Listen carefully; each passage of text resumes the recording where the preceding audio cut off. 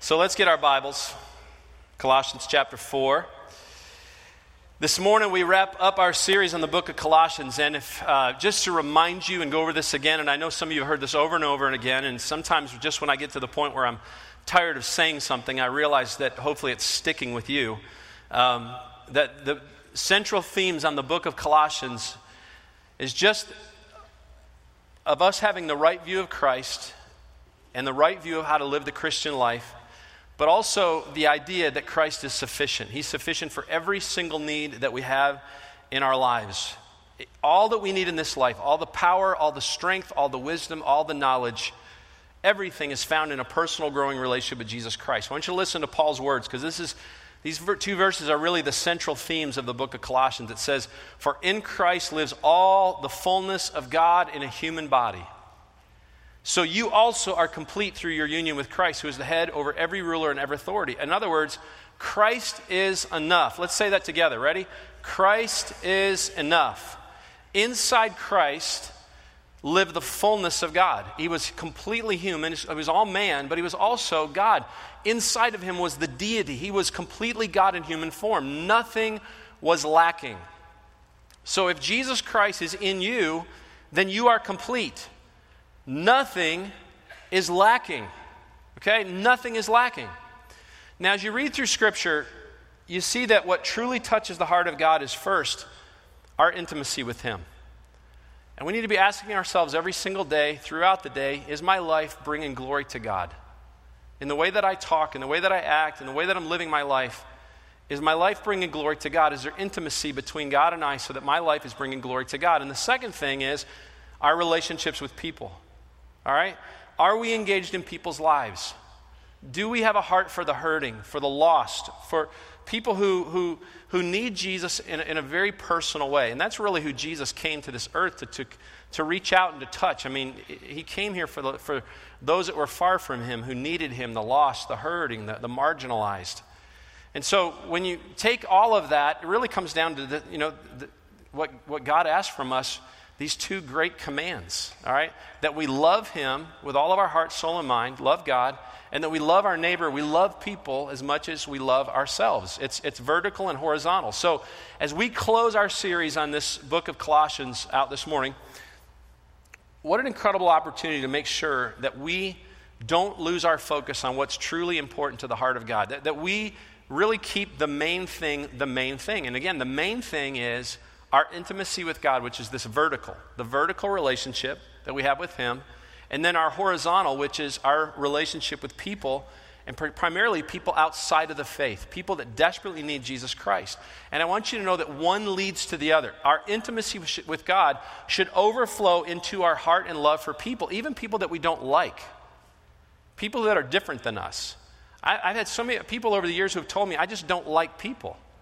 And I find that hard to believe that you can walk intimately with God and then just say that you don't like people. I've had pastors who tell me that they just don't like people, and my response to them is you need to get another job in a different line of work.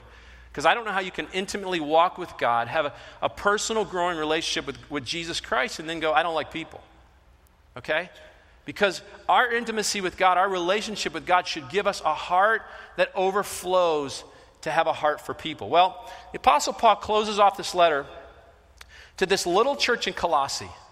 Now, understand this, because sometimes I think when we think about the letters that are written in the New Testament to the church at Ephesus, the church of Philippi, the church at Colossae, all these letters, that we think of these big churches. These weren't big churches. These are little house churches. And many of them were under persecution. They were under attack. The church at Corinth was just all kinds of craziness going on there. But Paul closes this letter off to this little church in Colossae, and he addresses these two issues. First, he tackles our vertical relationship with God. And he asks the question, and we're going to ask the question this morning, how does God want us to communicate with Him? How should we have this intimate relationship with God? Well, Paul addresses this in verse 2. He says, continue steadfastly in prayer, being watchful in it with thanksgiving. In other words, Paul says, first of all, we need to pray with devotion. Now, the words continue steadfastly means relentless persistence. It's the same word that describes the devotion that the people had towards God and toward their teachers in Acts chapter 2, the very first church. It says in Acts 2:42, and they devoted themselves. In other words, they came with a relentless persistence and followed after the apostles' teachings, to the fellowship, to the breaking of bread, and to prayer. Being devoted to prayer is it's very similar to some of the love and the admiration and how we chase after our favorite, sports team. For some of you, it's Georgia or Georgia Tech or the Falcons or whatever. Listen, I'm as I said earlier, I'm from Michigan, so I happen to be, a Detroit fan, and I'm a Detroit Lions fan. Now, you have no idea how hard that is. Okay? I mean, it's been very difficult. Every year, they break my heart. They have ruined every Thanksgiving of my entire life. It's like, let's eat and then let's watch the Lions lose, and then from there on, it's just all downhill, all right? I'm just so thankful when that chemical in turkey kicks in and I can sleep, all right? It just makes me just forget the day. But every year, I go into Thanksgiving or I go into the year pulling for them, with this devotion and relentless persistence, and every year they break my heart. But I still pull for them because I'm just devoted. I'm a devoted Detroit Lions fan. And Paul says, listen, it's the same kind of relentless persistence, the same devotion, but he says we need to stay devoted to prayer. Don't bail. Don't jump off the bandwagon. Don't give up. And you may have, seasons in your life that are just spiritually dry, where maybe you don't feel like you have anything to say, or there may be times where you feel like, your prayers aren't being answered or they're not being heard, or maybe you just feel like you're wasting your time. And trust me, you're not. And Paul encourages us here. He says, just keep praying. Be devoted to it. Why? Several reasons, but probably the biggest reason is just our intimacy with God. It's how we relate to Him. It's how we communicate. It's how we stay close to His heart. And the thing that I love about God, among many other things, is that He desires intimacy with us. I mean, think about that for a moment. The God of the universe, who creates everything and is holding it all in His hand, desires intimacy with you. He wants intimacy with you. The next Sunday, we're going to be starting a brand new series leading into Christmas called What If? And it's going to be exciting. I think it's really actually going to be a game changer for our church, and I think it's going to be a difference maker for many of you personally. And then we're going to be talking about generosity, and it's not going to be all about money. So don't get that in your mind. There's going to be a whole lot more, but trust me, you're not going to want to miss this. But as we move forward towards through the next several weeks, here's what I want to encourage you to do. I want to ask you to be devoted to prayer. We need to pray with relentless persistence that God will use this time to build our lives. We need to be praying that God will use this time for this church to make a significant impact in our community. Then Paul says we need to pray with watchfulness. What does that mean? Well, Paul told the believers in 1 Thessalonians 5:6, he says, so then let us not sleep as others do, but let us keep awake and be sober. He's not talking about drinking here. He's talking about being alert in our minds. The night before Jesus was crucified, this is what Jesus said to his disciples in Mark 14. He said, my soul is very sorrowful, even to death. He said, remain here and watch. Now, what does it mean to be watchful in prayer? Well, Paul's telling us that watchful prayer is for us to be able, we need to be watchful in prayer so that we can face down temptation. Okay? Because when we're watchful, it keeps a guard on our hearts. It makes us aware that there's spiritual battles going on around us all the time. When we're praying with a watchful awareness, we are praying and we are very aware that there's spiritual warfare going on all the time. So often, we just don't even think about the fact that there's a warfare going on around us all the time that we can't see. We'll get mad at someone. We don't understand the source of that. It's not, according to Ephesians 6, not flesh and blood.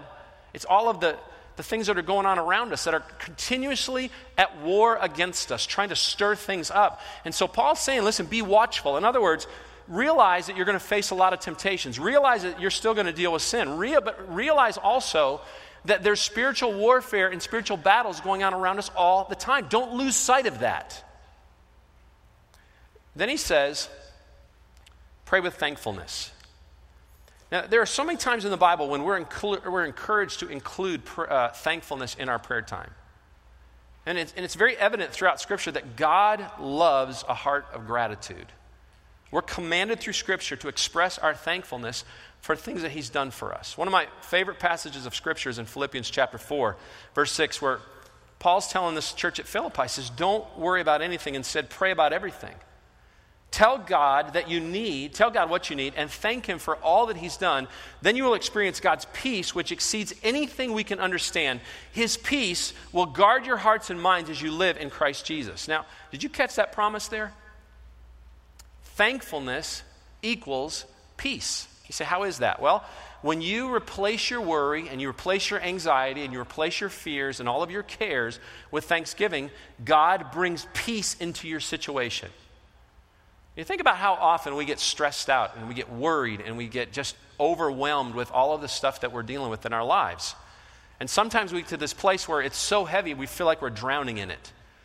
But here's how this works. Here's how this passage works. Instead of letting your heart and mind get so overwhelmed into this place where you're drowning in worry, drowning in anxiety, drowning in fear, the Bible says, refocus your attention on the good things that God is doing in your life. Thank him for it. And watch God replace your anxiety with peace. In other words, step back from all of the stuff that's overwhelming you and flooding your mind, anxiety, worry, fear, care, all these burdens, and just refocus yourself and say, God, even though I'm drowning in this, I'm going to start thinking about all of the good things that you are doing in my life. And as you do that, God promises to replace all of your anxiety with a peace. And he describes it as a peace that goes beyond anything that we can comprehend. A peace that actually will guard our heart and guard our minds. How many of you right now would say, you know what? You need to have a heart. Your heart is at a place where we're just overwhelmed with anxiety or worry. And you need God this morning to just flood his peace over you, to replace all of that worry with peace. How many of you say you're in a place like that right now? There's so many of you. I want to encourage you just to take a moment today and just sit down, even if you need to write it all down, and just start thinking of all of the great things God's doing in your life, all of the wonderful things that he's doing around you, and let God just take all of that burden. Take your burdens and cast it upon him. Bring your worries and your fears and cares to God, and turn your focus to all of the things that you can be thankful for in your life right now. Now, what does God want us to pray for?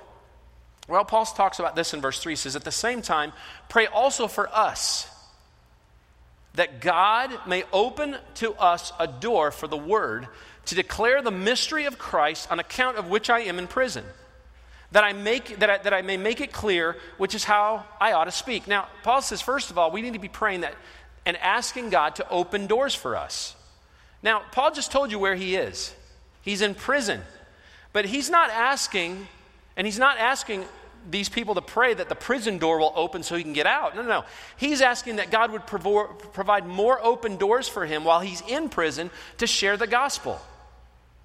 Now, I want you to think for a moment about all of the open doors that God has given this church for well over the last 16 years.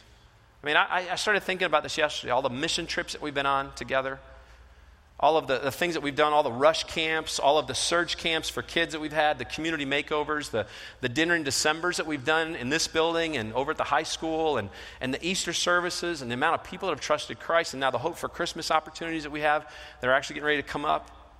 I mean, God has opened doors for thousands of people to hear the gospel through the ministries of Westridge Church. But we need to keep praying that thousands more will have a chance to hear it in the future. In 2 Corinthians chapter 2, verse 12, here's what Paul said. He said, now when I went to Troas to preach the gospel of Christ, here's what I found. I found that the Lord had opened a door for me. Now in Scripture, an open door is an opportunity. It's an opportunity.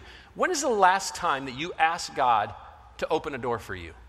Open a door for me to share the gospel with someone else. Give me an opportunity. I mean, for some of you, that open door, it might be right in front of your face. We need to be praying right now, Lord, where's this opportunity that I have right now in my life to be able to bless someone? The bless we've talked about is our personal plan that we have to engage in people's lives, to begin with prayer, to listen, to eat with them, which breaks down the walls so we can fellowship, and then begin to serve them, and then begin to open up that door to share our story, share the gospel with them. So we need to be praying for open doors. And then we need to ask God for clarity as we share Christ with others. Now, Paul says in verse 3, he says, pray that we can share the mystery of Christ with clarity. The mystery of Christ is the message that Christ has died for the sins of the world, And that because of that, we have an opportunity to receive him by faith. And when we do, he takes up residence in our lives and begins to live his life through us. Now, with all the different denominations and religions and different things that have popped up over the last 2,000 years since the days of Christ, that very simple message has gotten all clouded up. I think of all of the people over the years that I've encountered that think that somehow or another, at the very heart of following Christ is a list of do's and don'ts. Or they think the message of Christ is that you have to clean up your life and do enough good works before you're able to get into heaven or to receive him as Savior. And that's not even close. The Bible says the world doesn't understand the gospel. It doesn't make sense to them. Paul says in Corinthians that to most people, the message of the gospel, even though it's incredibly simple, is foolishness. So Paul says, pray that we can make the cloudy become clear. Paul says when we pray to God, we need to be devoted, we need to be watchful, we need to be thankful, we need to ask God to open doors, and then we need to ask God to help us to bring clarity to the message. And then as we move into verses 5 and 6, we're not only told how to speak to others about God, but we're asked, Paul then tells us how to act in front of those that need Christ. Now, how does God want us to speak to other people? Okay, we go from the vertical to now the horizontal, the overflow. Now, verse 6 here is a challenge to us. It's a challenge to us for us to guard what comes out of our mouths. Look at verse 6. It says, let your speech be always gracious, seasoned with salt, so that you may know how you ought to answer each person. Paul says when you're talking to others about Christ, first of all, and when we're talking to anybody, we need to be gracious. Now, back in 1987, 1988, I can't remember exactly what month it was, I was asked, along with two of my friends, to go to Washington, D.C. I was going to school in Virginia. Go to Washington, D.C. and to help this film company out of California to film a documentary on the AIDS epidemic in America. And so for 3 days, we went and we worked for this film company, and we were at the Gay March on Washington. And according to these organizers, there was over 500,000 people at this 3-day event in Washington, D.C. And I remember, getting into this event and going from venue to venue, and it was just all kinds of things that you see. I mean, I was overwhelmed. I'd never been in an environment like that before. Here I am, I'm in this whole environment. And I remember going back to my hotel room, and I was just flooded with all kinds of different emotions of what was going on. And the next day, I remember praying that night, Lord, give me a heart for these people. Give me a heart right now for these people. And the next day, I remember going back, and I sat down, and I'm starting to talk to these folks, and they start asking me questions because I've been hanging out with them. Well, so where do you go to school? Well, okay, I go to Liberty University. Isn't that Jerry Falwell's school? Now, I've got a big knock against me right there. So I'm thinking, how in the world am I going to now overcome whatever these people may think about me? And I just realized I just need to let them get to know me. And I need to let my speech and what I say just reflect the love of Christ in my life.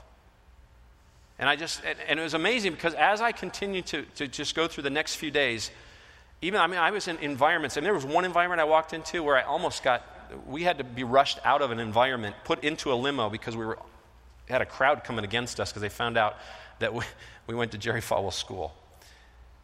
But I just remember getting back in this crowd, and I'm just surrounded by thousands and thousands of people. And I just thought to myself, the only way that we're ever going to see these people come to Christ is to show them love, to show them graciousness. God just began to break my heart for this group of folks who desperately need Jesus Christ, who desperately need to see truth. And I'm going to tell you something, over the next years, that's going to be a huge issue that as a church we're going to wrestle with. How do we wrestle with the gay community? Now, I tell you what, you go downtown Atlanta, any sports event, you can see people with their placards and bullhorns and yet people yelling, you're going to burn in hell. I don't know anyone in my whole life that's ever come to Christ as a result of that. Matter of fact, when I see that, I get angry. I want to tell you how we're going to see people, and I'm not just talking about the gay community, I'm talking about people who are living in any kind of sin. We're going to have to love them. Our speech and the way we act has to be gracious. We stand on the Word of God, but we've got to be gracious towards people outside, people that come in that are different than us. And we, as a Christian community, I realize that there's a lot of emotions and sometimes hostility that we face towards things that are said or whatever. But the Bible calls us right here. It says, let your speech always be gracious. All right? When they were describing Jesus in Luke chapter 4, here's how Luke described Jesus. It says, all that spoke well of him and marveled at the gracious words that were coming out of his mouth. Who was Jesus combative with? The religious. But he had just a heart for those people that were struggling, those people that were in sin. People that typically a lot of us get angry with. And Paul says our speech and the way we act needs to be appetizing. Paul says let our conversations be seasoned with salt. Now why salt? Well, salt enhances the taste of food, but it also makes it more appetizing. Plus it makes people thirsty. And the question I want to ask you this morning is, does your language and the way you talk, does it turn people off and drive them away from you and away from Christ, or does it draw people towards you? And does it make them curious, wanting to be around you more and want them to hear more about what you have to say? Does your conversation and what comes out of your mouth make people more curious and communicate that there's something different going on in your life? Think about the way that you communicate on social media. I mean, we get really bold when we get behind a computer screen, don't we? Behind a keyboard. I mean, we say things we would never say to somebody face to face. But even then, listen, does your communication on social media reflect a growing relationship with Jesus Christ? Does it reflect an appetizing way to communicate, to where somebody's watching the way you communicate and going, I want to know more about that person. I want to know more about what's going on in their life. It's making me thirsty to want to know more about what's changing their life and how they're different. We need to learn to talk and to act in a way that makes people thirsty to hear more of what we have to say. And it should lead them to Christ. And then we need to be ready. When we mix it up with people that don't know Christ, we need to be ready to give them an answer when they ask us questions. If your words are going to cause people to be thirsty, then we also need to make sure that we're able to have a clear, logical explanation for what it is that we believe.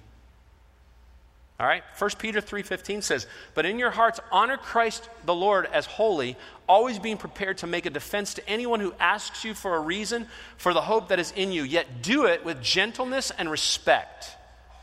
Do it with gentleness and respect. Paul says, always be ready to share your faith with people. Always be ready to talk about why you have put your faith and trust in Jesus Christ to be your Savior. Always be ready to defend your faith, but do it with gentleness and respect. Be prepared. Now, I know that defending your faith, for some of you that scares you. I mean, because you feel pretty illiterate when it comes to being able to, explain the Bible. But remember, you have two stories to share. One of them is your story. And your story is a story of life change. And it's hard to argue with a story of a life that's been changed. The other story is God's story. It's the story of Jesus. And I want you to know, trust me, Jesus and God, they can take care of their stories as you share it. I mean, they have the ability to defend themselves, to take care of their story. And so be gracious, be appetizing, and be ready. Now, the last part of this message deals with how we should act towards the world. Everyone outside this building. And this is really where the rubber meets the road. Because we can pray and pray and pray and talk about Christ till we're blue in the face. But if we're not living it out, our words are going to fall on empty ears. We must balance our lives with our actions. So how does God want us to act towards others? Look at verse 5. Walk in wisdom towards outsiders, making the best use of the time. First thing Paul says is be wise. In other words, don't do something that's going to mess up your testimony. Don't do something that's going to mess up your opportunity to talk to others about Jesus Christ. The other night, let me go back. Some of you have been through the membership class at Westridge. And in that class, all right, you're asked to sign a covenant to be a member of Westridge Church. And one of the lines in that covenant states that you have to agree to protect the testimony of this church. In other words, you simply are agreeing that you're going to act like a follower of Jesus Christ in this community. That means you guard your speech and you guard your actions. Why? Because people in this community are making decisions about the validity of Christianity based upon how you are living your life as a Christian. And you don't just hurt the church. When you let your mouth run loose or you act foolish on social media or act foolish out in the community, you hurt the cause of Christ. The other night, my family and I walked into a restaurant, and it was packed. It was late on Friday night, and we were really, really hungry, and I was not feeling well. And so we walk into this restaurant, and they basically have no place to wait for tables. And so we're standing there, and several people are waiting. They're, around the bar area waiting and this and that. And I'm literally getting shoved up against this trash can. And I'm already irritated, all right? But I'm realizing that a lot of people in this restaurant probably know who we are. And you might be sitting here, this morning. And so I'm very aware that people are watching us, okay, as we're getting shoved against the trash can, and kids are running all over the place. And people are coming in, and this waitress is taking names. And I'm watching her seat different tables, different people who obviously I saw were already there before us. And then this other family walks in, and she begins to start seating them at a table. Now, we've already been in there. And so I'm thinking, I'm getting really upset. I'm going to go out. I'm going to have a word with this young girl. All right? Now, there's a table here, and people it's like, boom, the spotlight goes on. Brian's irritated. He's hungry. All right? And this young girl is giving away the table that is rightfully mine to a family that just walked in. I've been standing there for 15 minutes eating the trash can next door to I'm just like. And my very wise wife goes, come on, let's go. Let's just leave. So I'm just like, she has wisdom. I may not at this moment. So we start walking out. And the guy who's getting ready to get my table, he grabs my arm and he goes, hey, listen. He goes, I know that we were just offered that table in front of you. He goes, I told the waitress we just came in, that table's yours. And I went, bless you, brother. And I just cast a blessing on him.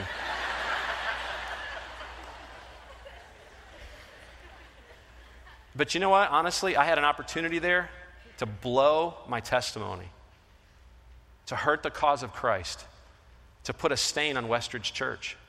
And we're faced with that stuff all the time. And that's why the Bible calls us to be wise towards outsiders, because they're watching us all the time.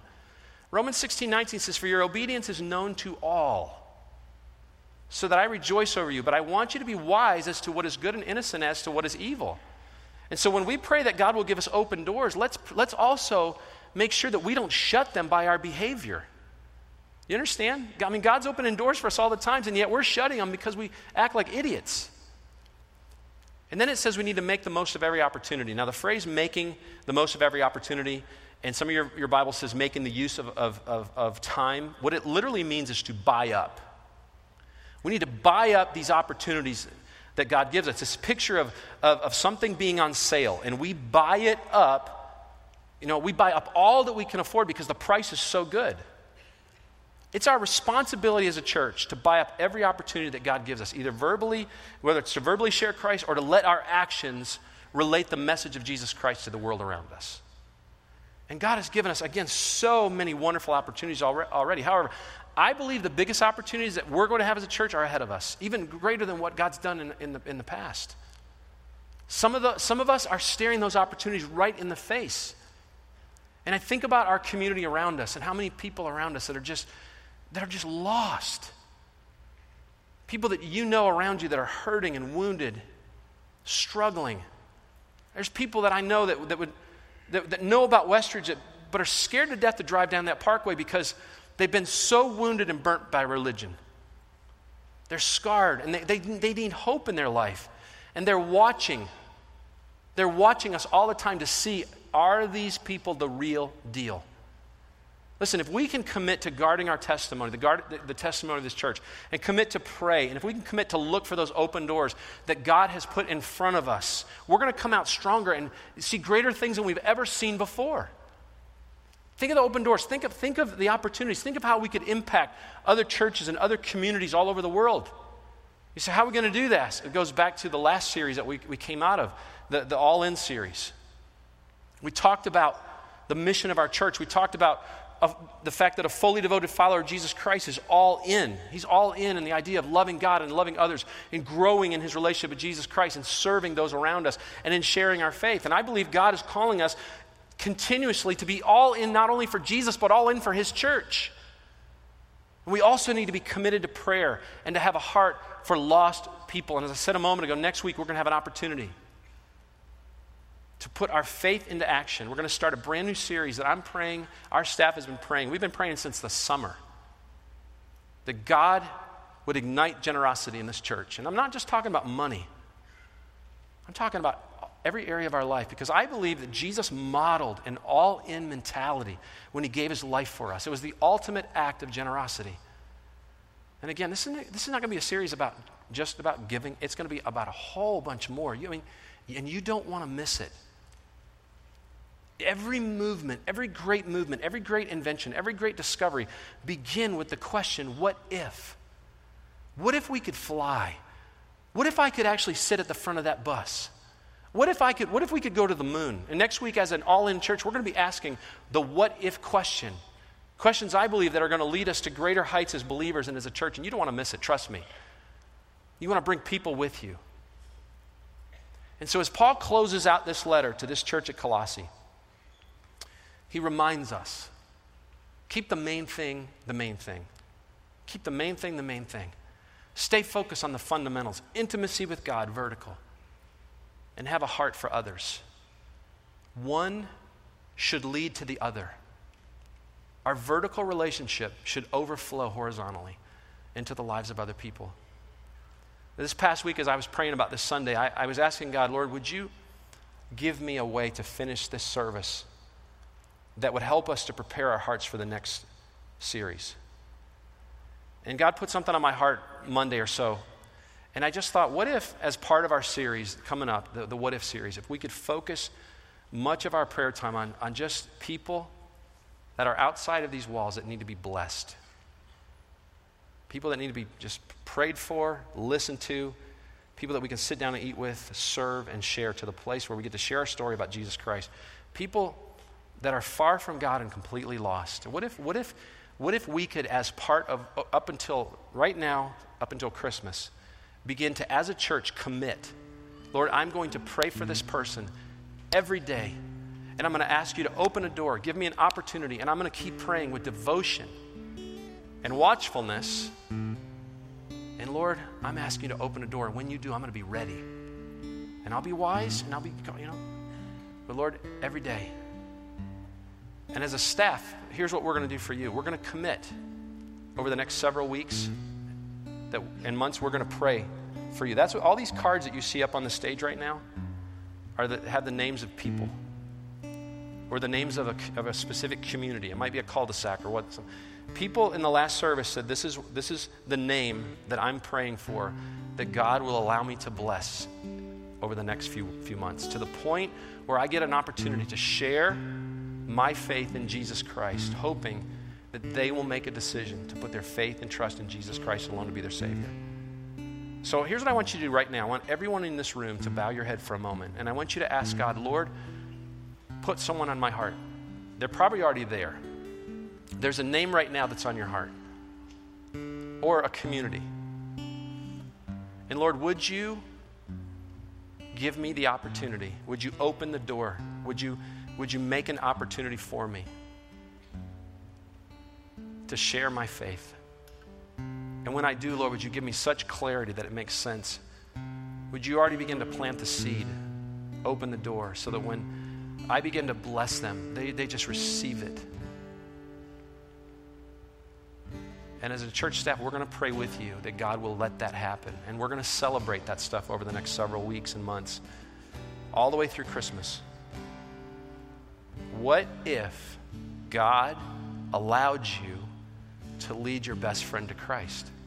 What if God allowed you to lead your son or daughter to Christ? What if God allowed you, opened a door for you to bless your brother or your sister, or to see your cul-de-sac come to Christ? What if you had such amazing clarity with your words and such boldness that came from the Holy Spirit that you had an opportunity to see that one person that's been on your heart for years and years and years, you got a chance to see them come to Christ? I want you to write that name down. I didn't share this in the first service, but I want to share it in this one. I had a cousin that I have prayed for since I was probably about maybe 8 or 9, 10 years old. And I prayed for this cousin for years, that God would give me the opportunity to share Christ with him. And about 3 or 2.5 years ago or so, God allowed them, through just a miraculous series of events, to move to Marietta. And he and his wife, totally not in church, not believers, but close to me. And they moved to Marietta, and they just started attending Westridge. And I just began to pray, God, just let me bless them. They know where I stand, but just let me bless them. And as they continued to come to church, and we began to continue to talk, and God just allowed me to share more and more and more about my relationship with Jesus Christ. And my brother got to share, and my wife and our kids, and it was an amazing thing. And all of a sudden, one day, he came to me and said, we're being transferred to another city up north. And my heart just broke, because I'm just thinking, Lord, they've been here for over 1.5 years, and I've still not just seen this opportunity they've not put their faith and trust in Christ, and they've been here every Sunday, and we've had so many conversations, and we've spent hours and hours together. And then Andrew Prey died. And Andrew, for whatever reason, had a great impact on my cousin and his wife, his life. They just loved him. Didn't even know him. Met him. But when we had Andrew's funeral in this church, they felt compelled to come to his funeral. And I remember me preaching and them sitting right over there. And at the very end of Andrew's funeral, I presented the gospel, and I said, if you just put your faith and trust in Jesus Christ, I want you to raise your hand. And I'm looking around the crowd, and there were just tons of people came to Christ. And I didn't see them over there, but my cousin called me later that day, and he said, hey, my wife and I want to have dinner with you. We've got to tell you about something. And so we went over to Johnny's Pizza, and Amy and I are sitting down with them, and it's my cousin, his wife, and their daughter. And all of a sudden, we're ordering, and we start talking, and I said, what's up? And tears. And they're not big criers, but just tears. And they couldn't even tell me. And I'm just like, so what happened at the funeral? What about the funeral? The thing at the end. And I went, did you pray to receive Christ? I mean, they can't even get the words out. And I look at his wife, and I went, you too? And she went, and I've been praying for them since I was 10, that God would open the door. And he did. And they listened to me week after week for over 1.5 years, share the gospel in it. But for whatever reason, at that moment, through Andrew's death and his life, just watching his life, that was the moment. Boom.